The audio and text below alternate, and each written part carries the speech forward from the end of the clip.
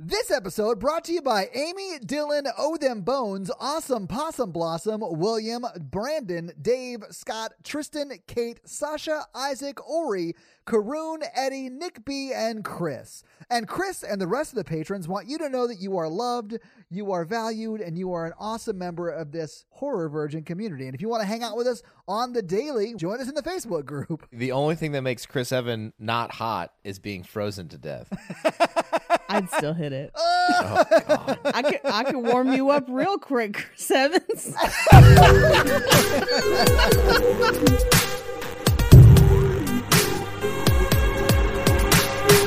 Well, okay, I have fun facts about the holodeck. Oh, is it that no one uses it for what people would actually use it for in real life? There was originally a scene where people actually used it for what it would be used for in real life. I respect that. I mean, at least they're addressing the fact that it would be 80% porn, 20% Chris Evans watching Beaches. The movie Beaches. Here's the thing. Chris Evans watching the movie Beaches, I could still jerk off to that.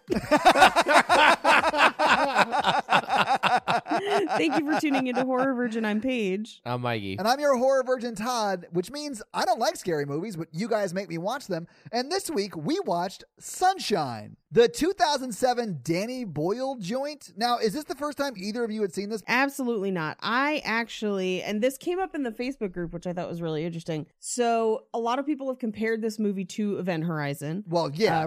Rightfully so. It's very similar. I had to watch this as an assignment when I was in Phil Eisner's writing for horror movies class at UCLA. Phil Eisner, who wrote Event Horizon? Event Horizon, I thought it was that. Yeah. Okay, cool. Yeah, and he actually gave a really fantastic lecture comparing and contrasting the films, because he actually does really like Sunshine as a film. And he gave a great lecture on how the theme of this movie is self-sacrifice, which was very interesting. I mean, 100%. I mean, everyone on this mission, even at the beginning, knows that they may very well not make it back, and they're doing this to save the Earth and all of that stuff. So, yeah, no, absolutely.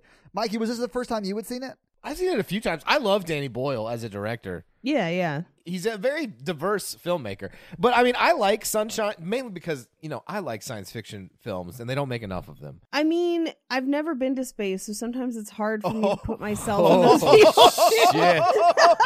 Oh, my God, it's back again. I mean, I agree, Paige. I have a hard time empathizing with this movie because the sun has never died in my world. All in good fun. I like this movie, but it's hard on the fiction and little on the science. Yeah. Okay, they're on a space mission to take a giant nuke to blow the sun up to make it work again? To create a second star. Yeah, they're going to build a second star with inside a dying star, Mikey. That's sort of what I like about it in a very weird way. Like, if you tell me a compelling story, I don't give a shit about science. I'm with you. I've talked about Looper before, but Looper sort of does this, I think, my favorite way, where Bruce Willis is talking to the other guy about time travel and all that, and he's like, how does it work? And Bruce Willis is like, don't worry about it. It doesn't matter. Just know that it works and move on. I really like when movies do that, because I don't really care about the science. I care about the story. And this movie is very heavy on story in a good way. Well, you're right. This one, the end game is kind of ridiculous. The story's logical. It makes sense. Yes. It has some twists. And I was like, oh, this is pretty suspenseful. Even though in the end, I'm like, okay, this is still ridiculous. Compare that to Brad Pitt's Ad Astra movie. Oh, the one that's really more just about the relationship with his father? Yes. But him getting there is also ridiculous. The whole movie from top to bottom, I was like, I enjoyed it because I have dad issues, and it was kind of a metaphor for that. But as a science fiction film, not so much. I've not seen Ad Astra, but it sounds like a movie you and I could hold each other while we cry through. Tommy Lee Jones is Brad Pitt's dad. He's in space. The whole you don't have to endgame give me the rundown, Mikey. I'm going to Phoebe Cates you on this one because I don't really care that much, and we got to move fast. I don't care that your dad died in the chimney. You have to hear it. He's on a spacecraft by Venus that's scanning the whole universe for life. Yeah, that makes sense. So what you're telling me, I mean, the science doesn't make sense, but what you're telling me is that he went so far searching for life when his son was right there the whole time? Kinda. And all he hears from the other side of Venus is, hello, It's your dad you're looking for. If it can scan from Venus to the whole universe and take pictures of all of the planets in the universe, why did they have to go to Venus? The whole thing, I hated that movie. Anyway, this movie's much better. Honestly, normally hate all the movies we do just because I'm very scared during them. There are some moments in this that we'll talk about that scared me. Yep. Sort of dug this movie. I don't think I'd ever watch it again, but I'm not mad I watched it like a lot of the movies you guys make me watch. Yeah. I mean, I'll be honest with you. I feel like it's a good movie and I've enjoyed it while I watched it. It's not one that I come back to often. Yeah. It's not a rewatcher for me. It's not Terminator. No, I mean, Winky Blinky. Winky Blinky. Yeah, we might be rewatching that one pretty soon. I don't think it's super scary at all, though. I don't know. I feel like this is more of a science fiction film. I'll get into the things that scared me the first time, especially. I'll do the same because there are some moments that scared me for sure. Do you want to talk about when we're recording this? Yeah, so we should mention that we are recording this on the night that January 6th, 2021. Yeah, some MAGA terrorist stormed the Capitol building in D.C. and crazy shit is happening. So we may have to stop or break in or whatever. If it's definitely going to bubble in. We've been stopping to listen to the news. Yeah. I'm not in a great mood. We're going to get through it, though, guys. We're going to power through it. But if you hear us talking about that very specific event, it's because it just happened today. It happened this morning, yes. Yeah, let's get into this fucking movie, though, Paige. So we open on a voiceover from Cillian Murphy that's basically explaining the, thesis statement of this movie. It's a lot of heavy voiceover in the beginning of the movie to kind of set up what's going on. Well, and it plays it again at the end. Yeah, well, we get kind of his message at the end, but before he records that message, we've got a whole bunch of voiceover. So I hope you didn't miss it, because it explains the whole movie. Well, I didn't, because I pay attention. Mikey has gone on the records a few times as going to get snacks during movies and things like that, and just missing heavy plot points sometimes. So what we find out in this voiceover is that our sun on Earth is dying, which obviously means that mankind is facing extinction, and there was an initial Icarus mission to restart the sun. Can I say this before we move on? I've got to talk about it immediately. You should not name a mission to go restart the sun Icarus. Yeah. That is a horrible name, and I understand why they failed the first time, and we're about to fail the second time until Cillian Murphy's blue eyes saved the day. But that drove me crazy. It's because they literally flew too close to the sun. I know. It's insane. I think it was ballsy to name the second mission Icarus 2 instead of a different code name. That's true. They should have called it Electric Boogaloo. I'm sorry. Icarus 2, Icarus First Blood Part 2. That one makes as much sense. Like, you could have done New Dawn. There's a lot of sun-related puns you could have gone on this mission. Oh, yeah. It should have been called, Sunrise or something like that. Uh-huh. It should not have been called... It should not have been named after someone that flew too close to the sun and their wings melted and they died. Yes. Icarus Breaking Dawn Part 2.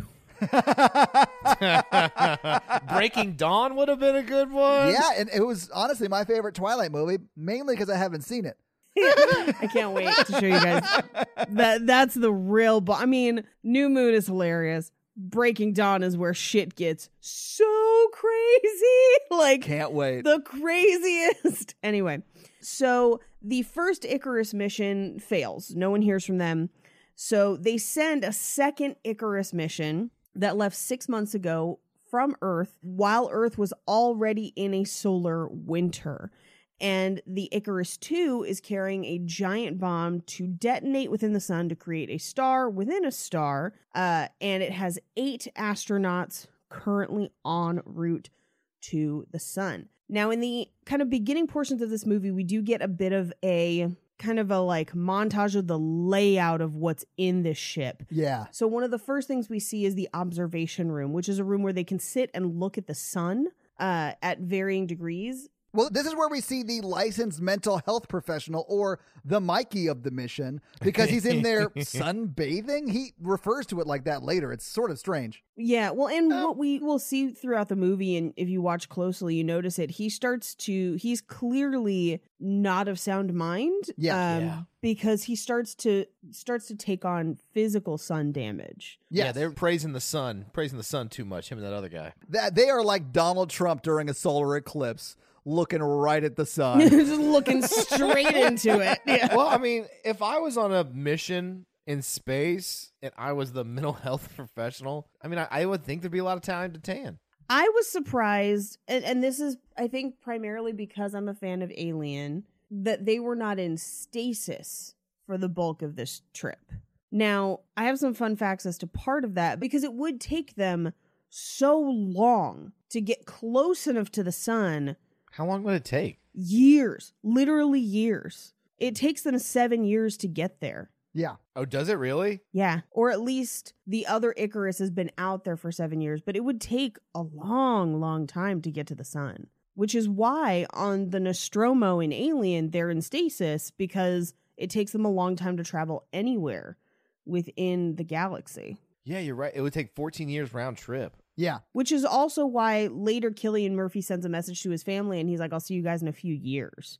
Because it would take that long. I mean, he doesn't make it back, but yeah, I mean, it even takes yeah. the message 8 minutes to get back. Right. In this scene where we meet Dr. Searle, who's their mental health professional on board, we learn that they can only perceive 3.1% of the sun's full brightness without causing permanent damage.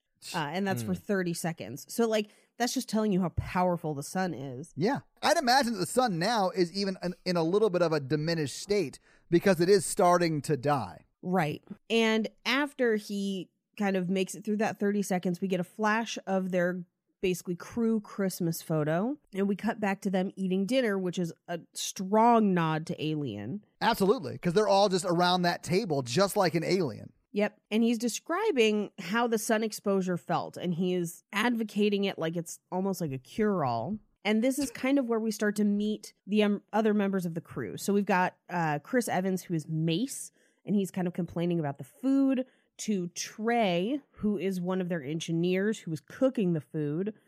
We know Searle is the psych officer. We've got Harvey, who is comms. We've got Cassie, played by Rose Byrne, who is also one of the engineers. We have Corazon, who works in the garden on board, which we'll see in just a second.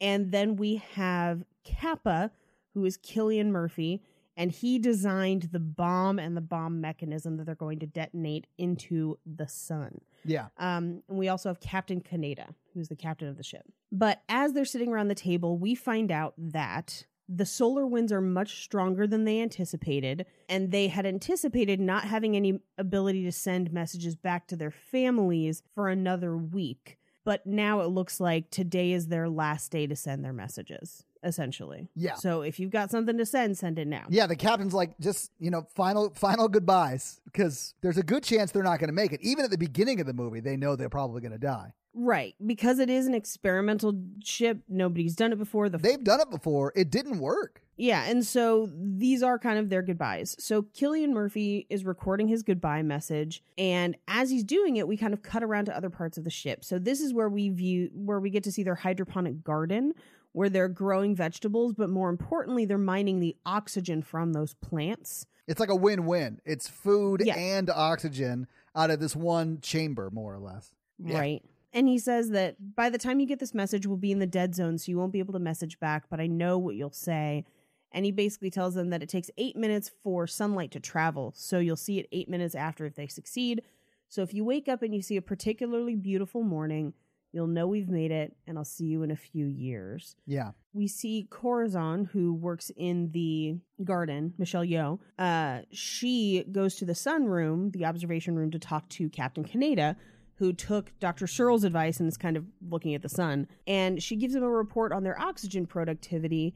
So they have enough plants and oxygen growing and living that they can make it to their payload delivery and about a fourth of the way back. So they're ahead of schedule. We cut back to where Cillian Murphy was recording his message, And he and Chris Evans are fighting, and they make it look like a fair fight, but that's ridiculous. Chris Evans would have trounced his ass. Yeah, Cillian Murphy's pretty slim. Spindly. Yeah. Yeah. Well, I don't know. I mean, like skinny, lanky people are really good at fighting sometimes. Against Captain America? What are you He's thinking? not Captain America at this point. He's 2007 Chris Evans. I mean, 2007 Chris Evans is about to find out that he's about to be Captain America. Yeah, this is Johnny Storm. Of, Yeah, I was gonna say this is Human Torch, Chris Evans. yeah. He was still pretty jacked in Human Torch, though. He's jacked in general. He was jacked back when he was in Not Another Teen Movie. Like real life, if it's Cillian Murphy versus Chris Evans every time. Yeah, absolutely. Every time. Well, Cillian Murphy's eyes have hypnotic properties. Yeah, no joke. When Cillian Murphy's recording that message to his family, I could not stop looking directly into his deep blue eyes and just like, ooh, I get it. Like, I understand why women are into this. I understand. Mikey. I'm not, but I understand. I'm definitely more of a Chris Evans person. Oh, no, me too. Listen, I am not going to jump either of them, but I get why people want to. Why not both at the same time in space? Oh, I'll still just take Chris Evans. It's about quality, not quantity, Mikey. Okay. What if you're having sex with Chris Evans Okay. and you see Cillian Murphy's eyes from across the room watching y'all? Be like, get out of here. I'm busy. But they're huge, like the sun. Oh, In the geez. sun observation room. Where are we? That's only 3% of Cillian Murphy's eyes. Cillian Murphy's eye. in space, no one can hear you cream. Oh. Anyway, they're fighting, and so Chris Evans has to go talk to Dr. Searle, who's like, hey, come on now. And we find out that the reason he's so mad is because Cillian Murphy took so long sending his message that Chris Evans won't get to send one. So Yeah, he won't get to say goodbye to his family. it's very sad. But it was a mistake. Yeah. And so Dr. Searle tells him to take 2 hours in the Earth Room and get a haircut. And the Earth Room is essentially a holodeck. Yeah. Is what it is. So he's watching girls playing in the waves. He gets to see a little bit of a forest, and he says that the waves make him feel peaceful. So that's kind of what he ends up watching.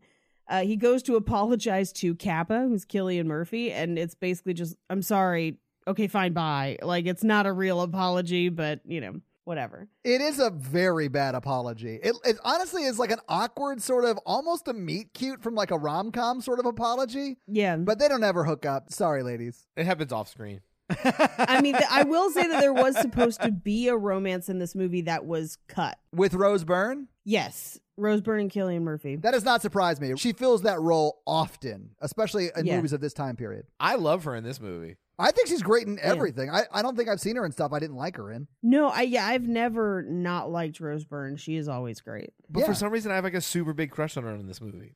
So Captain Kaneda is reviewing the last transmission from Icarus 1. And he's watching it, and he's listening to the commander of the Icarus 1 talking about basically where their mission is, how they're about ready to release their payload. And he keeps talking about watching the sunlight and how beautiful it is. And he's going on and on about it. It seems a little off. And they end up zooming in on his eyes, and they just don't seem right. There's something off. And you can kind of, even the first time I watched the movie, I remember thinking, there's something weird. Something wrong with this guy. Yeah. So we cut to Chris Evans with a new haircut. Thank you. Who is doing. Paige clearly has a type. Yeah. This is pretty obvious. I don't think I've deviated from this type once in anything I've mentioned on any of these episodes. Chris Evans with short hair is your redhead. Is my redhead. Basically. I dated a guy once who looked a lot like him, mainly because he looked a lot like him. I wish I looked a lot like him, so I get it. I'd take that. If somebody was like, hey, you could look a lot like Chris Evans, I'd be like, is that an option? Then I could just have mirrors and be done with it. Anyway, so he's doing maintenance on one of the coolant tanks when Rose Byrne notices an anomaly. They all go to look at Mercury from the observation room. So she basically notices that they're going to pass around the planet Mercury. Yes. So they all go to watch it. And it's literally just a dark circle as they're passing it by. They don't even really see much of it. But they seem impressed. It also looks they seem pretty excited cool. by it. The effects in this movie, I think, are pretty great. Oh, Yeah. yeah. For 2007, I think they hold up real well. I think the part of the reason they hold up as well as they do is that they really reserve those effects for space and Yes. like the exterior, and there's not a lot of effects or weirdness going on the ship, and so they really concentrate on making them look real, which I think is really, really well done. Yeah. So after they take a look at Mercury, Harvey, who's one of their comms guys, is checking on their comm systems and gets a transmission. And so he comes and plays the file for everyone, and it turns out that it's the distress signal for the Icarus 1. Yeah. They're all like, what? That's not possible. That was 7 Yeah. years ago. And we find out that maybe it was possible because they had solar powered components to the ship, and they had an O2 garden, much like the one that we have on this ship. Yeah. And they had enough food for their entire crew for the trip there and the trip back. But if members of the crew died, then that could have allowed fewer people to survive on those food resources for longer. Yeah. And even longer if they ate each other. Yeah, I mean, that's not what happened, but Right. that could have been an option for them. Actually, you don't know. I mean, we do see most of the crew later on in that sunroom chamber, and they were well done. Maybe that's how he liked it. Ooh, crispy. Ugh.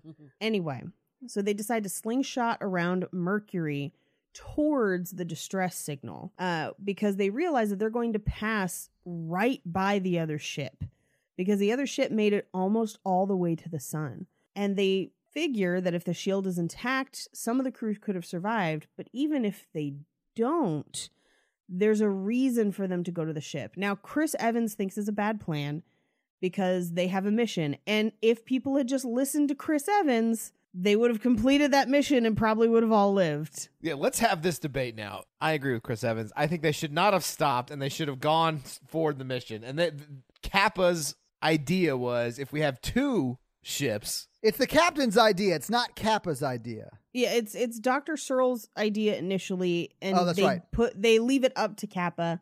Because he's the chemist or whatever. He's The weapons guy. Yeah. He's the weapons guy. Yeah. Yeah. So they basically are like, is it worth the risk to have two payloads to potentially be able to drop two bombs? And he says yes, because he's like, hey, we get two shots at this instead of just one, which is a valid counter argument. However, what we know now, having watching the film, if they had just done their one, it would have worked and they all would have gotten home alive that we know of. They still could have gone back and got it after they dropped off the first one. No, it would have been too close, I think. It's not a suicide mission. No, but they have a certain amount of time to get far enough away from the sun and start their trajectory home to avoid damage from the slingshot new orbit or star. whatever. Yeah. I mean, Yeah. I guess in that case, you're supposed to go, but ugh. And listen, they're not Kris Jenner. They're not allowed to drop two bombs in the same day like Kim and Kanye getting divorced and then Kanye and Jeffree Star hooking up on the side. Like, you cannot deliver two bombs in the same day like that. I did not hear about that. Oh, I you didn't guys hear about the didn't hear second about part. that? Is it because people tried to start a civil war shortly after that news broke this morning? Well, I understand why now. Jeffree Star? Yeah, Jeffree Star. Paige, your face is everything right now. Okay, so I will say what goes wrong here is that they could have made this decision to go after the ship, but 8 people working on a small spacecraft definitely don't group work well. They all break off and do their own things, and they don't double check each other's stuff. And That is true. I don't know about that. I think the thing that we really need to consider is that Jeffree Star is a noted racist. So, like, why? Is he? Yo, yeah, that's why a lot of people don't fuck with him and won't use his makeup. I did not know that. Yeah. Wow. Mhm. I also didn't know who Jeffree Star was until this morning when Kris Jenner said that he was having sex with Kanye West. So, weighing all of the options, Kappa decides that it is worth it for them to go to the other ship to get the second payload to have two chances. In running the equations, they think that their trajectory can do it and that they're going to pass close enough by them that it's not going to take too much time off of their basically mission. Right. And he tells us that they literally mined Earth dry for that bomb. Yeah, there are only 2 bombs available, the one we have and the one on the Icarus 1. Yep. And they can't even get another one to send a third mission. Right. So it's this or nothing. All of that being said, they don't have to do this. They Right. don't have to go to the second bomb. They leave it up to Cillian Murphy, and he's like, yes, 2 is better than 1. Let's just go get it. Right. So they decide that they're going to slingshot around Mercury towards the Icarus One. As they kind of make that journey, Dr. Searle starts spending more and more time in the sunroom. And we intercut that with Kappa's nightmare, where Kappa, we find out, keeps having nightmares of falling into the surface of the sun. And Rose Byrne wakes him up and says, "Nightmare? It was at the surface of the sun? Because that's the only dream I have too." Which is weird. I think that's weird. It's something the movie doesn't super dwell on, but it seems like everyone's going a little sun crazy. I mean, yeah, it does. I wish they had the romance. I ship them. Yeah, well, I think it's still kind of there. It's very understated if it is there at all. I really Yeah. do think that for me, I saw when Cillian Murphy and Chris Evans were fighting, I was like, oh, they're really fighting because they both want to be with Rose Byrne. But we all know she ends up with Patrick Wilson. Oh, right. And then he Insidious. beans her with that kettle. Best Foley work in any movie ever is the sound of that tea kettle bouncing off Rose Byrne's head. Guys, watch Insidious too. I watched that clip earlier today. I was like, the news is too much. I need to cheer myself up. And I watched that clip of Patrick Wilson just like spiraling a tea kettle at Rose Byrne's head. So He's funny. a good thrower. Yeah. He's good at a lot of Gutter things. chucked it at her dome. Anyway, I'm just glad she survives and lives to Fight ghosts. Yeah. experience what a lot of women in our Facebook group would like to experience, and that is Patrick Wilson. You're telling me. Anyway, so she tells Kappa, I just wanted to let you know, I think you made the right decision. And he says, yeah, but Mace doesn't. And I'm guessing Harvey and Trey don't either. And she says, no, but I do. Yeah. And as she's telling him this, an alarm goes off. So they take off running through the halls and they encounter Trey on the bridge where he basically tells them, I screwed up because in order to change the route, I had to override the ship and I had done all the calculations. But the one thing that I forgot to account for is that this changes our angle of approach to the sun. And I didn't adjust the shields by 0.1%. So it's like such a small calculation, but what it's done is the sun has now destroyed part of their shields. Yeah, I thought it was 1.1%, but still it's so small. That's not a huge difference, but because of that change in trajectory, like 4 or 5 of their sun shields is like stuck in like a locked up position that would Right. cause them to burn up if the sun hit it. Right. Which is, I think, a flaw in the system, but okay. Yeah. But Trey is freaking out over it. Yeah. They don't know how big the damage is, so they need to send somebody out to survey it. So Captain Kaneda is going to go, and then Mace volunteers Kappa. Yeah, dude, Kappa got voluntold he was going Yes. outside. Voluntold to go outside because it was his choice to change the mission. Well, yeah, and I think Trey also wanted to go as well. And I, in my notes, kept calling Trey Prime because Yes, because of IT crowd. Oh, you know it? Oh my God, that makes me so happy. Yeah, Benedict Wong. He is also in, I think it's season 2 of What We Do in the Shadows as a necromancer, which is a very funny episode. But I yeah, love Benedict Wong. His comedic timing is, I think, perfect, and it's so understated. Anyway, he's in the IT crowd in the Final Countdown episode, and he's perfect as Prime. Anyway. Well, and they don't let him be funny in this at all. He's just serious. But no, I mean, I understand, and I think he nails this part. He's not trying to be funny. Yeah. Because I really did buy that he feels horrible that he Horrendous, caused this yeah. damage to the ship, and now people's lives are in danger because of him, and what ultimately happens to him. Like, I sort of completely bought what happened to him, you know? Yeah. So Mace voluntells Kappa. Yeah. So Kappa and Kaneda suit up and they have to walk along the shields to close those 4 panels. And in order to do that, Rose Byrne has to shift the orientation of the ship to give them as much shadow as possible. Yeah. And in doing so, they're going to lose 2 of their comms towers. She's basically like, we weren't using them anyway. We're in the dead zone. And they're like, well, we'll need them to get home. And she's like, we can figure that out when we get to it. But right now, our goal is to get there. Right. They tilt the ship So they go out of the airlock. They make their way to the damaged panels of the shield. And there are 4 damaged panels about 300 meters out from the edge of the shield. So they repair the first panel, but then a solar flare rips through an unexpected portion of the ship that the team didn't account for. As they're repairing the second panel, the ship resumes control and tries to return the vessel to computer control, which would kill Kappa and Kaneda on the shields. Yeah. And the reason it does that is because the solar flare that hit the ship caused a fire in their oxygen garden. Yeah. So Corazon runs to the oxygen garden, and it is a goner. It is Yeah, and that's torched. like her section. Like that's what she's responsible for. She's Like the botanist on board. I yeah, believe, you is can the tell first she like title, really yeah. loves that garden. It's like her pride and joy. Oh, she loves it. Like, it's unhealthy. I don't think it's borderline sexual like you're sort of insinuating. I just think she like that's her job. She takes it seriously. That's why she's there. Yeah. No. I just think she's, She's got a real green thumb is what you're saying? they didn't bring extra seeds? They did, but it's more that the full grown plants produce oxygen and they don't have the time to wait for them to grow full again. Yeah. Think it through, Mikey. God. Duh. Don't you understand plants? I thought you were a doctor.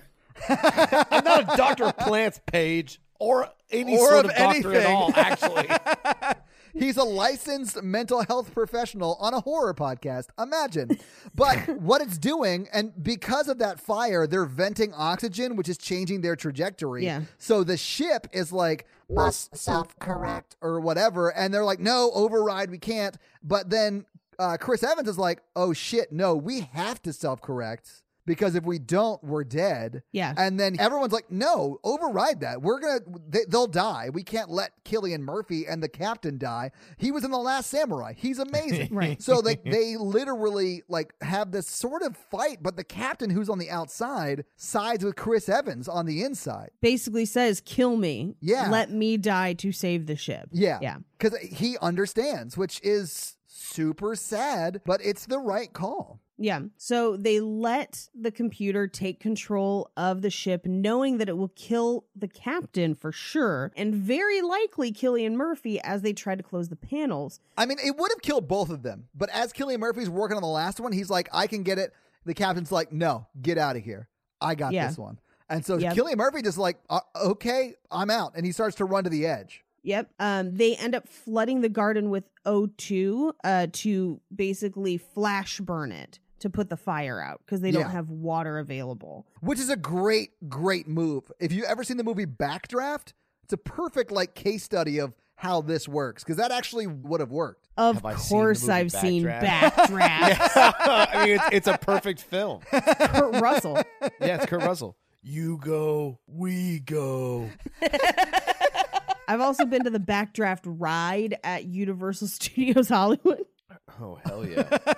All right, So, cool. Cillian Murphy makes a run for the edge of the shield, and Kaneda, the captain, gets a look at full sunlight as he works to repair the final panel. But then, as Cillian Murphy reaches the edge of the shield, Kaneda closes that final panel. The shield is secure, but he can't make it to the edge in time, so he stops and looks directly at the sun.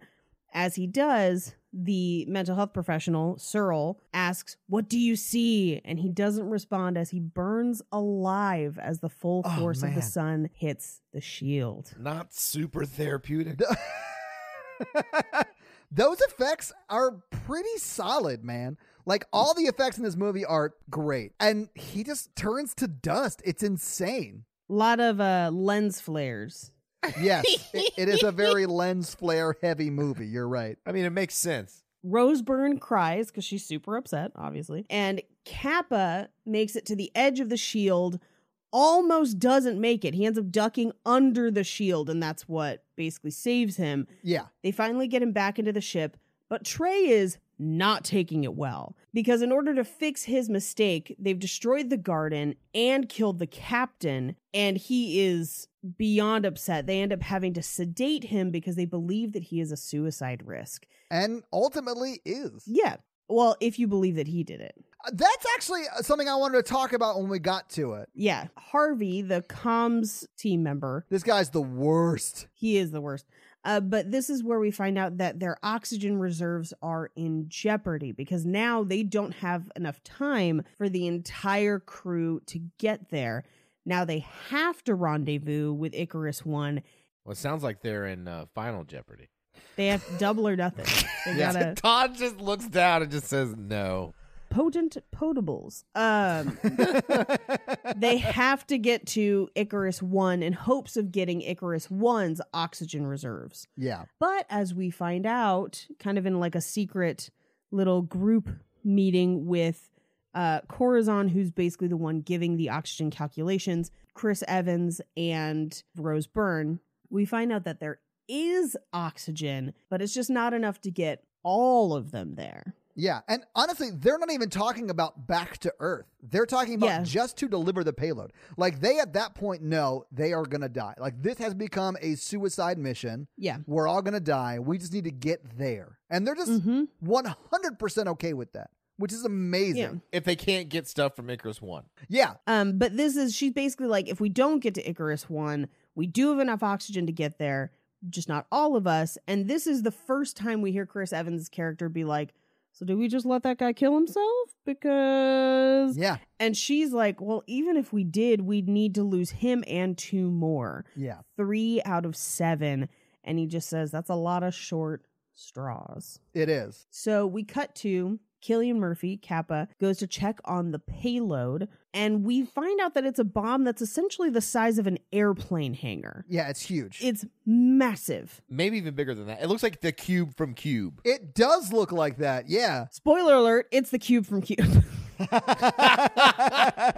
They were in there?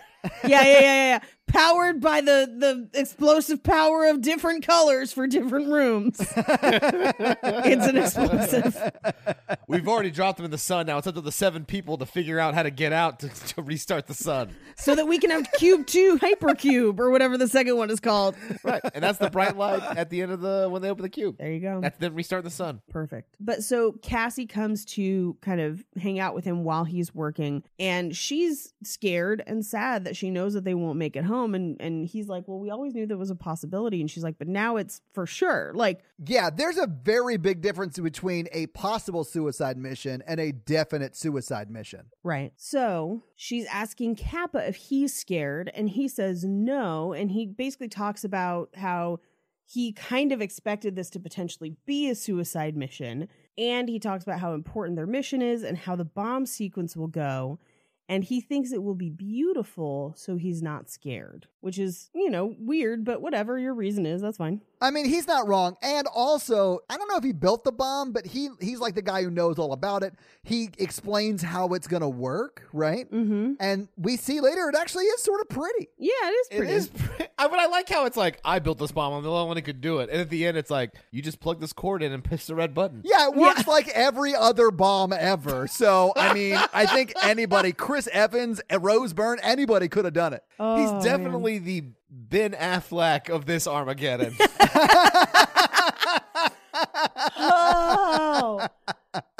Oh my God. Oh, yeah. The first time you brought up to me the idea that it makes no sense to train drillers to be astronauts for Armageddon, that you should have just trained the astronauts to drill. I haven't been able to watch that movie since because I'm like, God damn it, he's right. He's right. Yeah, what job is more difficult to learn? A goddamn astronaut or drilling? I'm not saying drilling's easy. I couldn't do it, but I also couldn't be an astronaut. Let's say worst case scenario, they need an advisor. That's just one guy you take with you to the asteroid. Yeah, not a whole crew, but then we wouldn't have the movie Armageddon. So catch 22. We cut to Dr. Searle is in the observation room again, and he's starting to show damage from sun exposure. It looks like he's been sunburned over and over and over. Yeah, but like really bad sunburn, like as if somebody was walking in the desert. Like his lips are bad. He looks like a rotisserie chicken at Kroger's heated lamp that's been there all day. So delicious? Yes. Which is why they have enough food to make it back. I do find him very Mikey, attractive no. as well. I've seen that particular actor in a number of things. I think he's Oh yeah, good looking. he's a good actor. Yeah. Yeah, his name is Cliff Curtis. He's solid as fuck. Yeah, he's great. Yeah. So their ship is now alongside Icarus 1, and they kind of dock the ships together. So they suit up, they walk from one ship to the other, and this is where the subliminal messaging in the movie starts. And it gets me every single time. It doesn't matter how many times I've seen the movie, it makes my skin crawl every time. What's subliminal messaging? Okay, there's a whole section of this movie with subliminal messaging in it. So give us did both examples you- of it. Come on. This scene, so the scene where they're going from Icarus 2 to Icarus 1, we get flashes of crew member faces. Oh, that's not subliminal messaging, Paige. That is in your fucking face messaging. And the first time it happened, it scared the shit out of me. I'll be honest with you. Yeah, Because okay, I there wasn't we go. expecting it. But every time the flashlight crosses over where the camera is, Yeah. like you see it fade to white really quick, one frame of one of the Hawaiian photo pictures or whatever. Yeah. And of each individual member. And then we get the whole crew. Yeah. Yes, it was very. Ugh. The first one scared me because I wasn't expecting it. They start out fast and then they slow down. So, like, the first one is blink and you miss it. The second Yes. one lingers a little longer. The third one definitely lingers. And then the final one really lingers. Just like me. The first time it's over in a flash. The second time lasts a little bit longer. I see where this is going, Mikey. Fourth one, I'm asleep already. I remember the first time I saw this movie, I remember kind of missing the first one, but feeling unnerved and not really knowing why, and then catching the second one. Yeah. And then I slowed it so I could see each frame. Yeah. It really is just one frame the first time. It's so fast. It's so fast. Every time I watch this movie, even though I know it's coming, it really creeps me out. And essentially what you're seeing are pictures of the crew members of Icarus 1, and Danny Boyle did it specifically to make people uncomfortable. It worked. Mission accomplished. Yeah. Unlike the mission of Icarus 1. Yeah. Well, it's basically, right? it's like, how do I show you without telling you that something bad is going to happen? And that's kind of how they do it. So they get to the ship and the air is full of dust, and they kind of joke that they're like, yeah, human remains. But it turns out that, yeah, that's exactly what it is. That's what all that dust is. They accidentally knock something down into the ship, which is like a tiny little jump scare. They decide to split up. Kappa checks the payload, which is active and can still be detonated. Harvey checks the garden, which has 7 years of unchecked growth. So allegedly, they're saved. They have found enough oxygen. Chris Evans plugs what looks like headphones into the ship, and just like one cord, like a coax cable. And honestly, it's not even like a headphone jack. It is like a guitar cable. It's a quarter inch. It's not an eighth. I honestly wanted to like back away and have him do like a Prince guitar solo. Get ready, Icarus 1. Are you ready to rock? Are you? Yeah. He was turning it up to 11, okay? But what he finds out is that all of the subsystems are fine and the ship should be running, but there's no information from the flight computer. So he goes in search of what could be causing the issue. Yeah. They then find the group photo, and this is when we kind of realize that that's what we've been seeing subliminally. Yes. And they can't find the crew, and they can't find their bodies, which is a little weird. But they trigger a message from the ship's computer from the original commander of the ship. So, okay, hang on. I got the impression that it just started playing. Yeah. Which I thought was weird. And then when we find out what's happening is happening, that captain is still alive, I think he started it. I think so too. Yeah. But basically it says that they've abandoned their mission.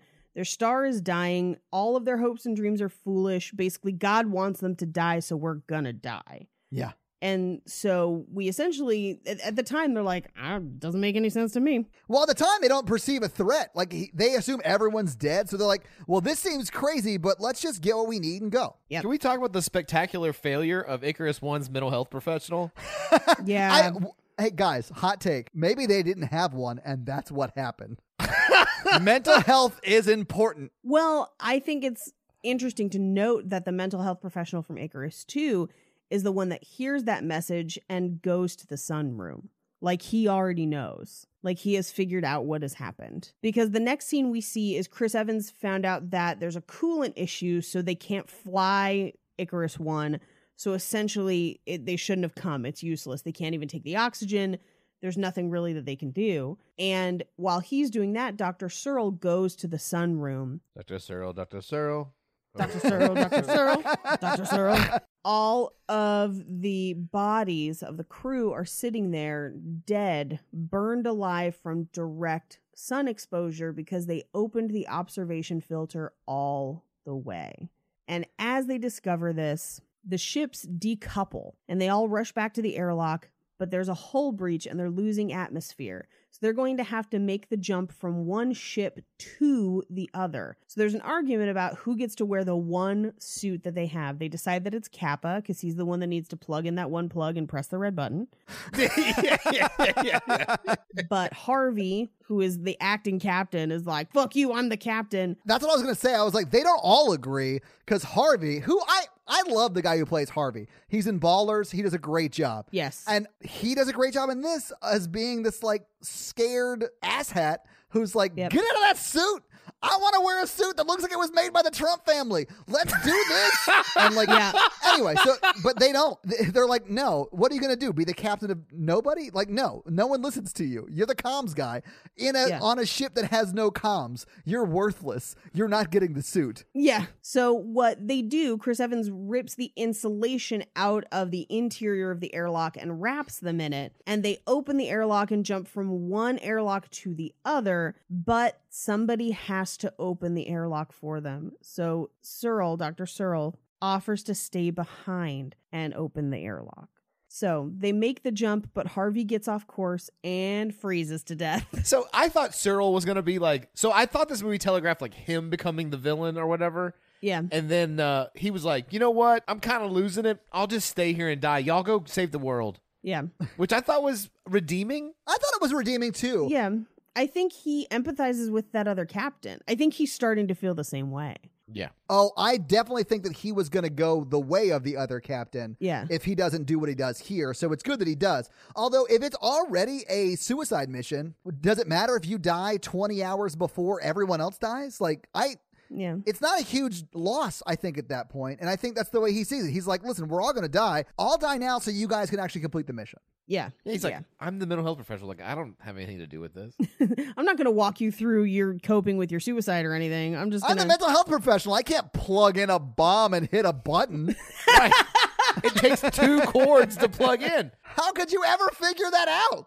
I have a liberal arts degree. Also, can we stop and talk about how incredible the soundtrack is for this movie during these scenes? Yes. Oh, yeah. The sound It is design pretty of this great. movie is great. I don't know what that one song is that goes through these scenes and then at the end, but I think it's just the score. it's amazing. So Chris Evans and Cillian Murphy make it to the other side, although Chris Evans has some frostbite from being in the cold and not having a suit. But back on Icarus 1, Dr. Searle walks to the observation room and sits down because he knows that as Icarus 2 moves their shields, he's going to be exposed to the full force of the sun. So Cassie says goodbye to him from the comms on Icarus 2.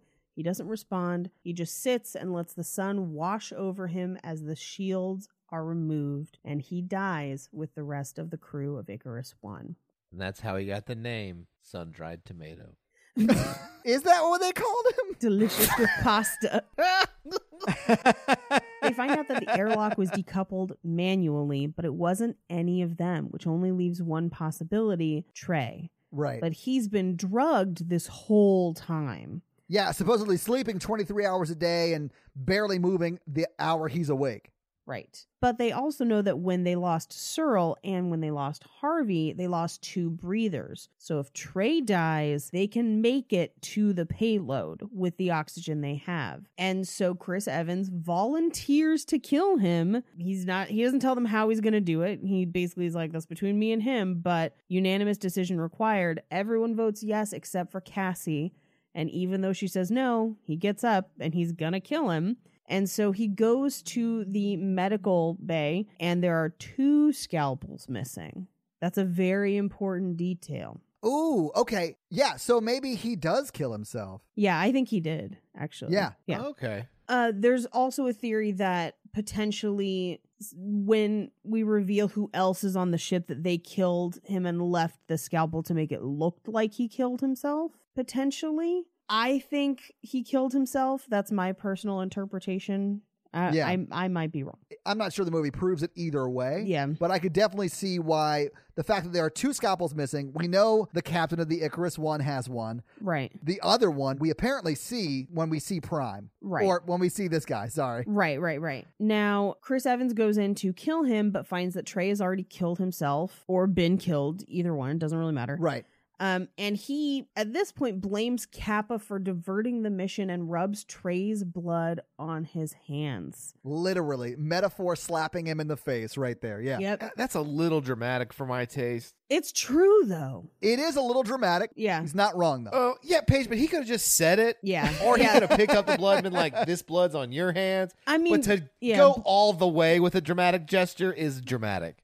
Yeah. But they get closer and closer to the sun. They're almost there. We cut to Kappa running basically tests of the payload, and he has the ship run a biometric update for the crew to check oxygen consumption. And the ship is basically like, oh, you're all dying and you're not going to live long enough to deliver the payload. And he's like, please clarify. And he's like, well, you guys are going to die in 12 hours, but it takes 19 hours to get there.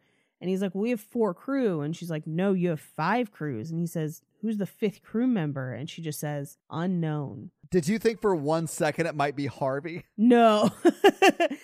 I really sort of wanted to see Harvey, but he's got like one arm. He got defrosted by the sun or something. And he's like back to take his revenge. I was hoping Alien. I, for some reason, figured out, like, the second they were like, it was manually decoupled, I was like, it's the other captain. He's alive somehow. Like, I knew from that point. I didn't have that thought, but I do like this because it's very possible for that captain to stay alive for the 7 years because there's food being grown in the oxygen chamber and all that stuff. So I really liked this twist, if you can call it that. Right. So Cillian Murphy goes to the observation room and the sun is dialed way up. And he sees an unidentified body seated on the bench. And he has this very strange conversation with him of like, are you an angel? Has the time come? And it's very clear that this man on the bench is not dealing with reality. Yeah, he's not there. Yeah. He sounds like a religious zealot to me. Yeah, a little bit. Also, he's wrong because he said that is this where he says, I want to be the last one? Yes. Just me and Yes. God. Yeah. But the people on Earth still exist, so like I don't think that would happen. Well, but he basically says God told me to lead everyone to heaven. So Yeah. like he views himself as a sort of almost Christ-like figure where by destroying the sun and not allowing them to restart the sun, he is then delivering everyone to heaven. Yeah. It's megalomania for sure. But what we reveal is that this is the commander of the Icarus One, Captain Pinbacker. So, yeah, it's real strange. He's also fully naked the entire time, but Yeah. they like make it so you can't see it because it's shot in a very weird, but I'm into it way. Yeah, it's like wavy. Well, he's also badly burned over his whole body. Yes. Tanned. Yeah, he slashes Kappa across the chest with the extra scalpel. And they're not like regular scalpels. They're like the motorized knives you cut Yeah. turkeys with on Thanksgiving. Or I've only ever seen those in movies, but like they look like that. Yeah. His whole body looks like Todd's feet. But do my feet have scabies? Like what's wrong with them? They've been exposed to the sun too much. Your feet are worshiping the sun. I'm not saying they don't have scabies. It's like my feet have leprosy, Paige. Like, I don't understand why he keeps calling it out. They're just a little hairier than normal. Or, as I like to call it, hobbit-ish. Yeah, I was going to say, they stop for 11sies. They look, Yeah, I mean, they go yeah. on the best adventures, Paige. No, they go on the adventures that involve the most walking, and that's why they have those feet. That's how I stay so fit. Oh. Long walks to Mordor. He runs down the hall and calls for anyone to try and alert them that Pinbacker is on the ship. And Pinbacker ends up locking Kappa in an airlock where he's also losing a lot of blood. I actually think Kappa locks himself in because he's trying to like put on that vest that'll stop the bleeding or whatever. And he's trying to stop the captain from killing him. The captain locks the door from the outside. Oh, I thought he locked it from the inside. He locks it from No, the yeah, he outside. gets locked into the airlock. No shit. Okay. What is that vest, though? A compression vest? Yeah, it's a Yeah. compression vest to like put pressure on the wound. Oh, Yeah. okay, so they just had him around the space station of like, okay, if you get injured, put this on. I think it's to combat explosive decompression. So, like, if you're coming in and out of the airlock, it could help maintain the pressure on your body, maybe. I'm not a science person. Scientist, hit us up. Tell me about compression shirts. I just use them to work out. What else? What do you use them for in space? I mean, if you're a drag king, you might be using them to, perform, I guess. I don't know. Anyway, so we cut to Mace in the engineering room where he finds that someone has removed all the mainframe panels from the coolant and destroyed the mechanism for putting them back down in the coolant. And without all of the mainframe panels in the coolant, the ship is not going to function and they're not going to make it. As he's doing that, Corazon sits in what is left of her garden and sees a small sprout growing in the ashes of the former garden. Yeah. This is a metaphor for hope, her finding this. Yeah, which works because she dies like minutes A later. metaphor for hope the joke. and how hope is not worth having, apparently, in this movie. The power goes out and Cassie calls out for Kappa, but nobody can get any information from the computer or find out where anyone is. Chris Evans goes to investigate, so does Cassie, and as Cassie moves past the camera, down the hall, we can see Pinbacker coming after her. So he follows her in the dark. Mace brings the computer back online and sees that Kappa is in the airlock, and Kappa uses the mic in one of the suits to tell him that Pinbacker's on board and he's trying to destroy the mission. And Mace tells him that the mainframe's out of the coolant and he's going to have to manually reset it.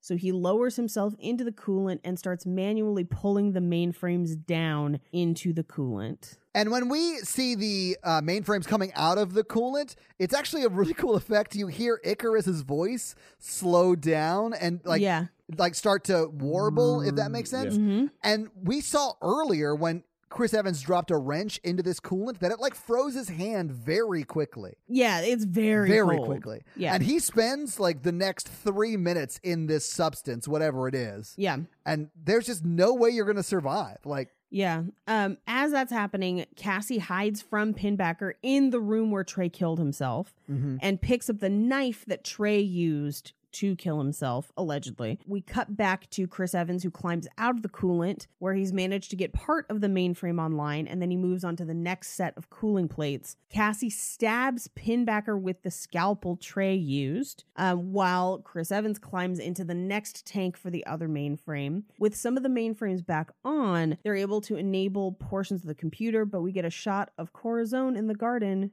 who is dead, holding her plant. yeah. False hope. I know. I know, man. Cassie goes through one of the airlocks to run away. Chris Evans, as he's trying to get the third set of plates down, is clearly dying of hypothermia. Yeah. Kappa has to force the bomb into the sun and detonate it manually. At least that's what Chris Evans tells him. Yeah, he's like saying this through the radio. He's like, you've got to get this bomb out because I can't do anymore. I'm dying right now. Yeah, like I'm dying now. If I manage to get the computer back online, I will die in the process. Yes. And then it's on you. Yeah. And then but Cillian Murphy's like, I'm stuck in an airlock. I can't do anything. And Chris Evans is like, yeah, I'm dying. Fucking figure out your shit. Let me just, I've got a lot on my plate right now. So he goes down into the third set of plates. He manages to get them to lower, but it catches his foot as he tries to get out of the coolant, and he freezes on the edge of the coolant pool, dead. Meanwhile, Kappa puts on a suit and gets a welding torch and burns his way through one of the airlocks, straps himself in, opens the opposite airlock, causing explosive decompression to blow that door out because of the hole that he drilled. Yeah. Which also sucks out Corazon's body. Oh, that was brutal to Oh, watch. and that shot is really unsettling. Mm-hmm. Yeah. I was like, oh, God. Yep. But it does allow Kappa to climb back into the ship with his suit, where he manually decouples the bomb with the emergency separation procedure. And he knows that they have 4 minutes for booster ignition, but it doesn't matter because they're not going to make it anyway. So he makes his way back through the ship towards the payload. He trips. He has less than 2 minutes left. He gets back up, climbs through the airlock, and jumps from the ship to the payload because it's already decoupled. And we get kind of a flash of the dreams that he had where he was falling into the surface of the sun as he's literally falling towards the surface of the sun. He makes the jump from the ship to the bomb and finds that Cassie is also there, but so is Pinbacker. Yeah. And this is where Pinbacker says, for 7 years I spoke with God. He told me to take us all to heaven. And he's dangling Cillian Murphy kind of down the side of the bomb, preventing him from getting to the panel that he needs to trigger it. Cassie tackles him and they rip the skin off of Pinbacker's arm. Oh, yeah. Oh, I hated this Which so is much. the best part of the rotisserie chicken. Oh, no. Oh, God. That loose skin, yeah. Ooh, so choice. It's just got the seasoning. But that's what happens to Rose Byrne, though. You never see her again after they fall. She's over there eating the rotisserie chicken. Yeah. She wants to go out happy. They fall together and she's just like, finish it. And so Kappa gets up and manually detonates the bomb. And it is beautiful. And for a moment, we get a montage of all of the dead people. We see Chris Evans frozen. We see Corazone's body floating. And we cut back to Earth, where the sun rises and it's just a little bit brighter that day as his family plays the last message he left them. Well, and then the kids get up and like start walking away in Australia, where they are, and it's covered in snow. And then you see the sun light up. Yes. Yeah. Mm-hmm. So 8 minutes ago, they pulled it off. Yeah, they made it. Yeah. I also like when he's setting off the bomb where it's like kind of like hypercube, where you don't really know what's going on. It's like sparkling all around and the sun comes in and pauses in front and he has a moment where he touches the sun. Mm-hmm. And then I thought that was awesome. I really love the way that once he goes into the sun, it starts to fuck with time. Because that is probably what happens, is what they say. I think you just burn up. But if it was a black hole, I would believe this more. Yeah. It sort of handles it like a black hole, because a black hole is just the opposite of a sun. Like, it is a sun that has collapsed on itself. Right. And now it is a black hole. It's a gravity well. Yeah. Yeah, so it would be, I'd imagine, just the reverse of that. So it would probably fuck with time, too. I like that. It's not possible that they could have shot themselves into the sun like that, but it's cool that they're playing around with that. Yeah. Yeah, I mean, I think it was cool. And I feel like the theme of the movie is like him it's kind of like nihilism kind of versus like the greater good, though. I feel like there's a lot of characters talking about they know they're gonna die. Him and Cassie have conversations about it. He knows he's going towards death, but they know that they need to restart the sun to save everything. And he seems like he is pretty content with his death by the time it happens, knowing that he has saved the sun. I don't know if it's really nihilism, if it's for the greater good. I feel like they wrestled with it. Yeah. And some characters went the nihilistic way, like the captain. Pindecker or whatever, yeah. Yeah, Pindecker. Yeah, so I feel like it was like a versus. That's what it means. It was like hope versus nihilism. Yeah. Because ultimately, even though everyone ends up sacrificing themselves, they do succeed. So it does give hope at the end of the movie. And that's the movie. movie. So having seen the movie, having talked about the movie, what do you guys think about Sunshine?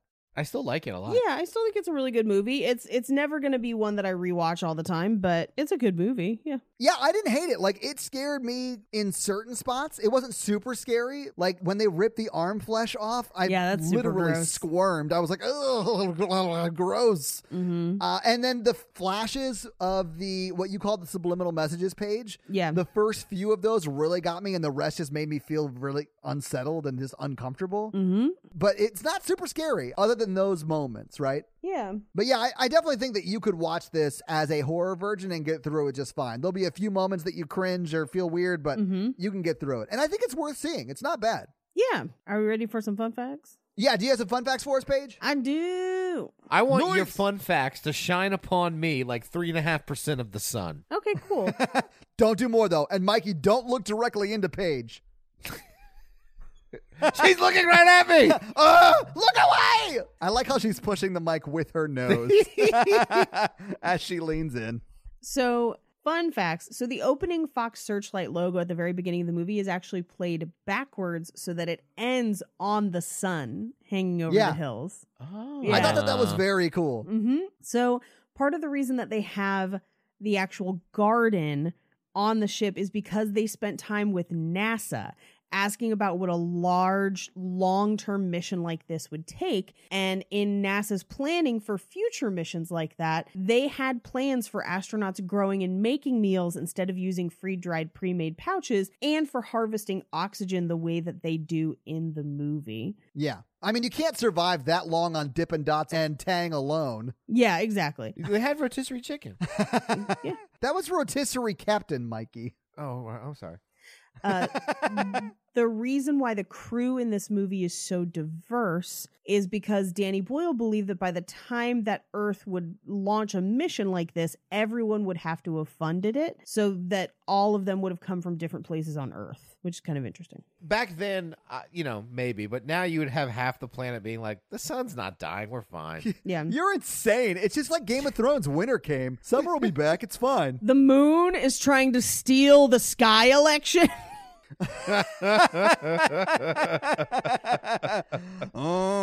So in preparation for this movie, he actually had the entire cast live together in dorms before production started so that they could function like a crew. The script itself went through over 30 drafts, and one of the earlier versions featured a romance between Cillian Murphy and Rose Byrne, where they had sex in the oxygen garden, but they couldn't, they felt like they couldn't make it believable, which I don't understand how that wouldn't be believable. I think it'd be believable, but whatever. I think that'd be believable. Yeah, I believe that too. It's Cillian Murphy. He's gonna get it if he can get it. His favorite scene in the movie is the 4-character vote scene on whether or not they kill Trey, which is interesting. Yeah, that's a scene, man, because everyone's like, yeah, kill him, except for Rose Byrne. And he's like, yeah. He had just said it has to be unanimous. And she says no. And he's like, well, I'm going to have to kill him anyway. So when talking about this movie, he actually says that a lot of people miss the detail that 2 blades are missing from the drawer, which is meant to suggest that Pinbacker has taken them and killed Trey and made it look like a suicide and is taking the other one to kill Cillian Murphy. Oh, okay. Oh. So the suicide was staged, at least by Danny Boyle's interpretation. By Danny Boyle's interpretation, it was staged. He also has commented that he thinks that Chris Evans' death and the way that Cillian Murphy responds to it says that it was kind of homoerotic. So, like, I think maybe that's why they cut out the other romance. I don't know. All right. Yeah, the scene where Cillian Murphy falls down because he's trying to get to do the jump from the ship to the bomb where he can't get up. They put a camera in his helmet and then they didn't tell him, but they had crew members lay on the suit so he couldn't get up. And he didn't know. Like, he knew there was stuff on him, but it was too late. So he's like struggling against it. And that's a very real struggle. Yeah. I mean, I thought he was just a great actor, but now I know that Danny Boyle just pranked him. Yeah. I do love that shot when he's jumping from the ship to the bomb. Yeah. Like, there are so many very stunning visuals that I love about this movie. Yeah. The end sequence at the snow-covered Sydney Opera House was actually filmed in Stockholm, Sweden, where they basically superimposed the opera house over their scenes. Oh, yeah. Because Australia doesn't typically get that much snow, right? Yeah. So at the very end of the movie, the woman who watches Cillian Murphy's message, it's supposed to be his sister, and she introduced Danny Boyle to Cillian Murphy. It's a woman named Paloma Baeza. She introduced him to Cillian Murphy when he was casting 28 Days Later. So he occasionally gives her bit parts as like, thank you, because 28 Days Later kind of like put him on the map. Well, and Cillian Murphy on the map. Yeah, and Cillian Murphy on the map. And those are our fun facts. Well, thank you for shining those awesome fun facts down upon us, Paige. You are welcome. You guys ready for some box office? Yes. Nice. So, this movie came out in 2007. What do you think its budget was? I think it's lower than you think. I think this is like a $12 million movie. Okay. I'm going to say 24. Mikey, that is insanely close. Really? $23 million was the budget for this movie. I'm getting better at this. Which, I mean, considering what they're able to do, $23 million is not bad. They did a good job with that money. Yeah, no, they did very good. So in its opening weekend here domestically, it came in 25th at the box office. How wide of a release did it actually get? Yeah, we'll talk about that because it was released in 10 theaters that week. Oh, that's what I was thinking, because I was like, I think it had a limited release and then a wide release. Right. Just to put it into perspective, I now pronounce you Chuck and Larry is what won that week, and that was in 3,495 theaters. Oh, America deserves to die sometimes, I think. So I Now Pronounce You Chuck and Larry is what won that week. Second at the box office was Harry Potter and the Order of the Phoenix. That's a good one, though. Hairspray, Transformers, and Ratatouille cleaned out your top 5. Sunshine was 25th, again, only in 10 theaters, and only made $242,000 in its opening weekend.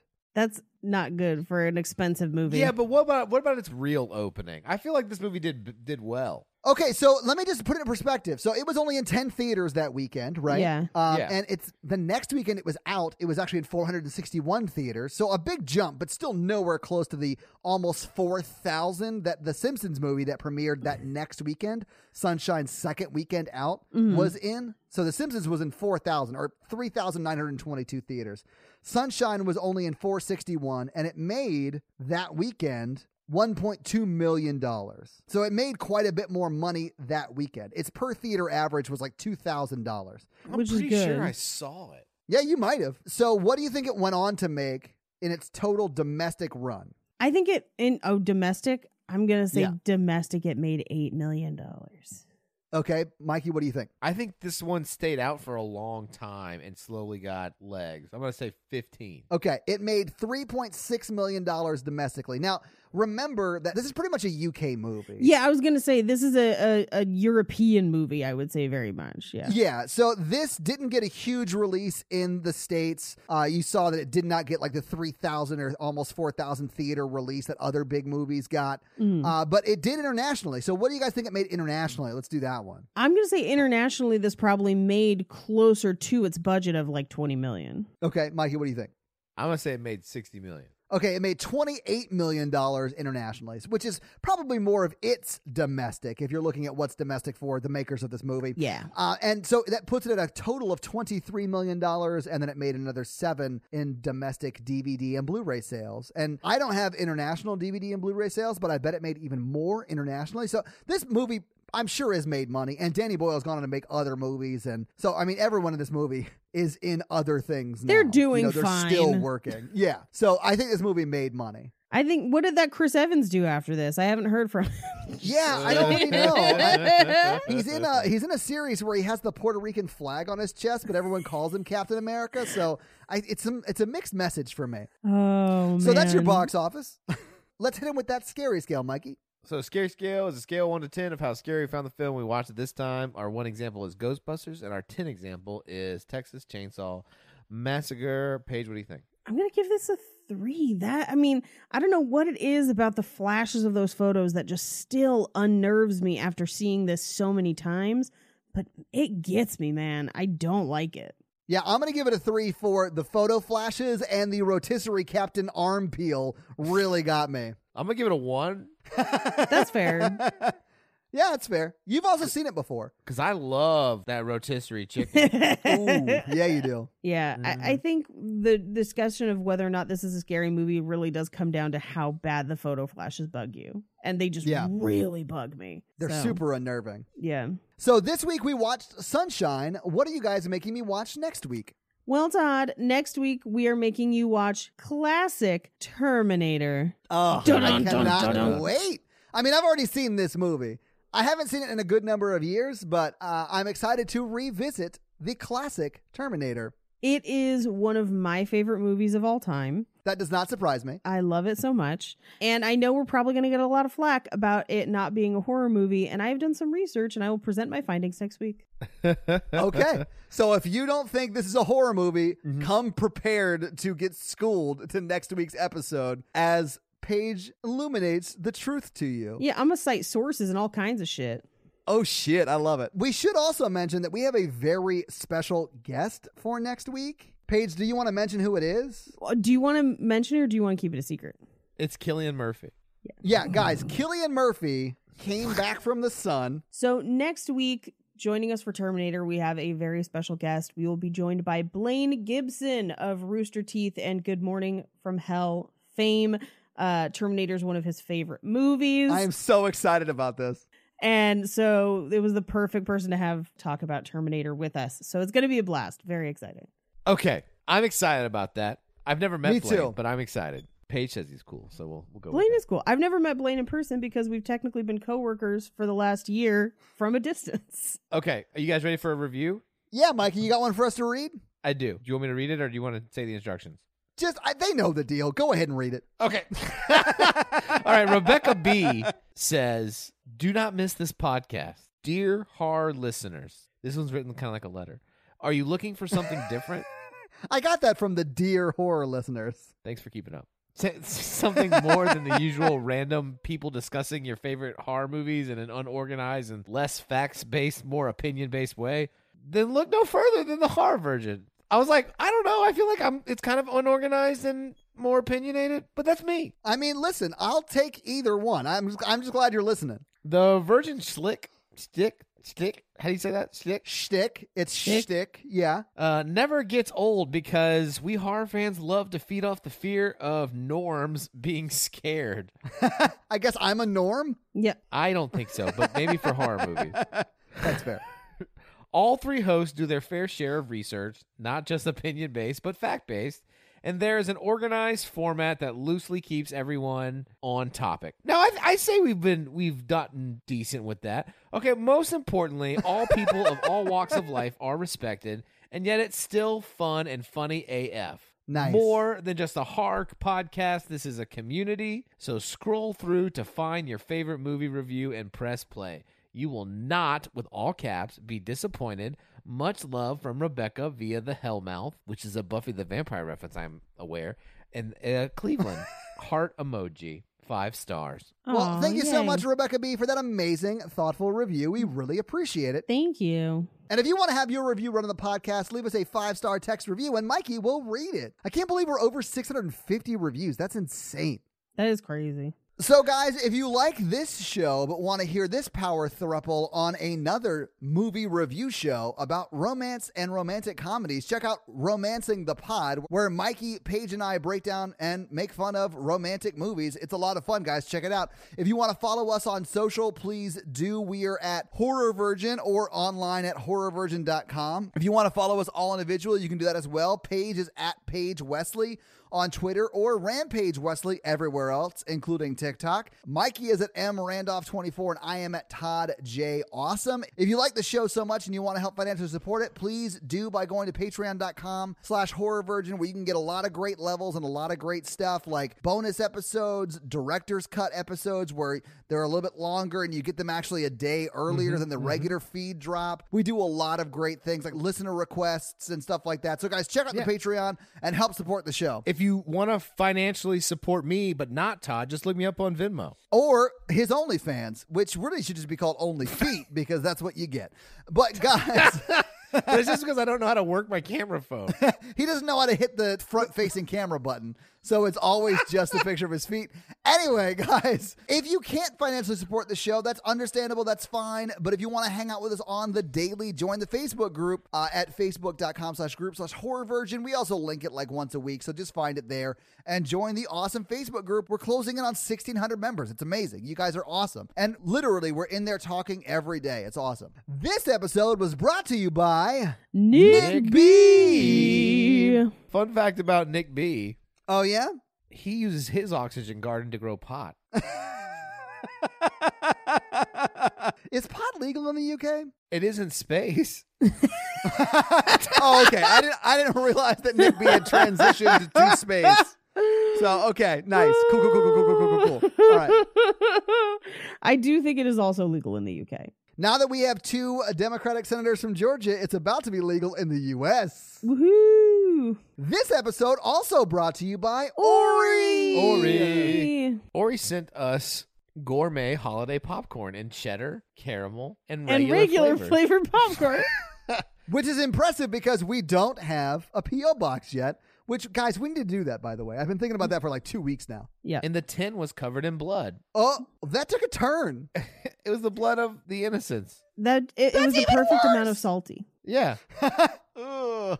It was It's covered that in good the skin. rotisserie blood, though. Rotisserie skin, yeah. Yeah, rotisserie skin blood. If you're going to send us popcorn, though, guys, make it Garrett's popcorn from Chicago. That junk is the best. Is that the one that Oprah loves? I don't know, but probably because she lives in Chicago. Ori, thank you so much for the popcorn that you did or did not send. This episode also brought to you by Awesome Possum Blossom. And Awesome Possum Blossom wants me to give you some awesome possum not blossom facts. So here's one for you. They're social creatures. It was long assumed that possums like to keep to themselves, but a study published by the journal Biology Letters suggests that they have a social side. Researchers at the Federal University of someplace in Brazil observed some possums in captivity sharing dens even if they weren't mates. In one case, 13 white-eared possums of various age groups were cohabitating in the same space. Scientists suspect that male and female possums living in the wild may even build nests together as a way to trigger the female's reproductive hormones. So, Mikey, I have an idea about your current living situation. No. You could see those possums all living together in that show, Oh, Friends.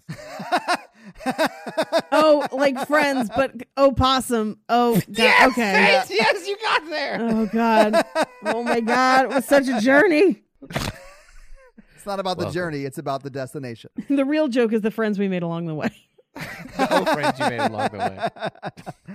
And guys, if you're looking for awesome stuff to feed your possum, check out Bug Cage Company on Facebook, Brandon's bug business. They can hook you up with any kind of bug you want, whether it's a tarantula, spider, scorpion, centipede, millipede, or other repeat needs. And Brandon, thank you so much for being an awesome supporter of the podcast. So no one told you bugs were gonna taste so great. Oh man, now I'm just picturing two possums living across the hallway from two other possums, and there's like a really will they won't they vibe between two of them. Because they know, but now they know that they think that we know that they know that we know. And the show is secretly terrible. Those possums were on a break. They were on a branch. They were on an O break. We now return you to another episode of The Patreonicals. Okay, so they're at Mammotopia. We've come full circle, Paige. Anyway, the koalas are like, you guys abandoned us. We're really mad at y'all. And we joined sides with the Illuminati because they promised to protect us and they helped us rebuild Mammotopia. I mean, that's what happens when you leave. A power vacuum happens, and then someone comes in to fill that space. That's true. Oh, that's what Eddie hears, but everybody else is just hearing. Because Eddie's the only one that can hear them. Yeah, absolutely. Yeah. So Eddie turns everybody. He's like, the koalas have turned on us, and Mammotopia is in the possession of the Illuminati. They seem really pissed, and all of them have chlamydia, so we gotta watch out. Accurate to koalas. Yeah, like look it up, guys. Google it. It is like an elder care facility. Everyone's got an STD. Oh, and so the koalas are like, prepared to die. So immediately Isaac just eats a koala. Just to show dominance? Just Honestly, it's just good to see Isaac eating things that aren't people. Evil Matthew punts one. Because Eddie was like, they're going to try to kill us. evil Matthew, shame on you. Karun is still kind of crying because he was made fun of by the space aliens. And It hurts, man. When your friends kind of turn on you and make fun of your feet or how much you layer, like it really hurts. I get it, Karun. What are you trying to say? Nothing. Yeah, but like Karun's like finally realizing that he's going to be stuck on this hellhole planet with the rest of us. Yeah.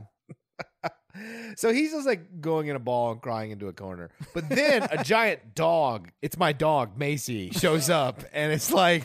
I like how Macy survived the apocalypse and you didn't. Macy would survive the apocalypse. I don't know if we've survived or not, Paige. We haven't gotten to that. Oh, So anyway- no. Dylan, out of nowhere, is like, oh my God, that's the dog that killed my whole family. What? And then Macy, who speaks perfect English and doesn't need Eddie to translate, was like, I did kill your family. I super enjoyed it. It wasn't even rough. Oh. Nailed it. And then he just says, bad dog.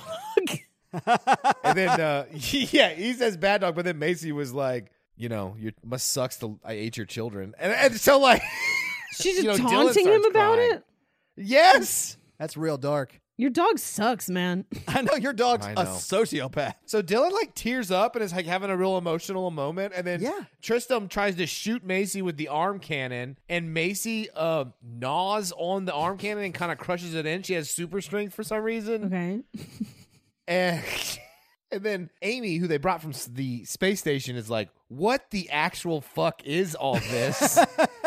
and then gets hit by Macy's tail and flies off, and it just not flies off, but like gets knocked to the ground. Yeah. And Sasha is like trying to like fight a bunch of koalas. They're super cute, so they don't want to like hurt them, but she's like struggling with that. And Macy almost kills Sasha, but Kate stops Macy with her telekinesis, but can't hold her back. It was like stopped and paused her and was like, "You guys need to fight the koalas. I don't have much energy to fight this demon dog." And it's all chaos around them, and then everybody might die soon, and that's the end of the episode. Wow. I had no idea Macy was basically Cerberus. She is. She's Cerberus. Is Amy ever going to wake up after being struck by Macy's tail? How far can someone actually punt a koala? When did Macy start paying us $50 a month? Find out next week on another episode of The Patreonicals. Oh, man. That's going to be it for us, you guys. I'm Paige. I'm Mikey. And I'm your horror virgin Todd, guys. Keep it ooky spooky. Have Ooh. an amazing week. Bye. Oh, wow. Yeah. Bye. Shiny nerds.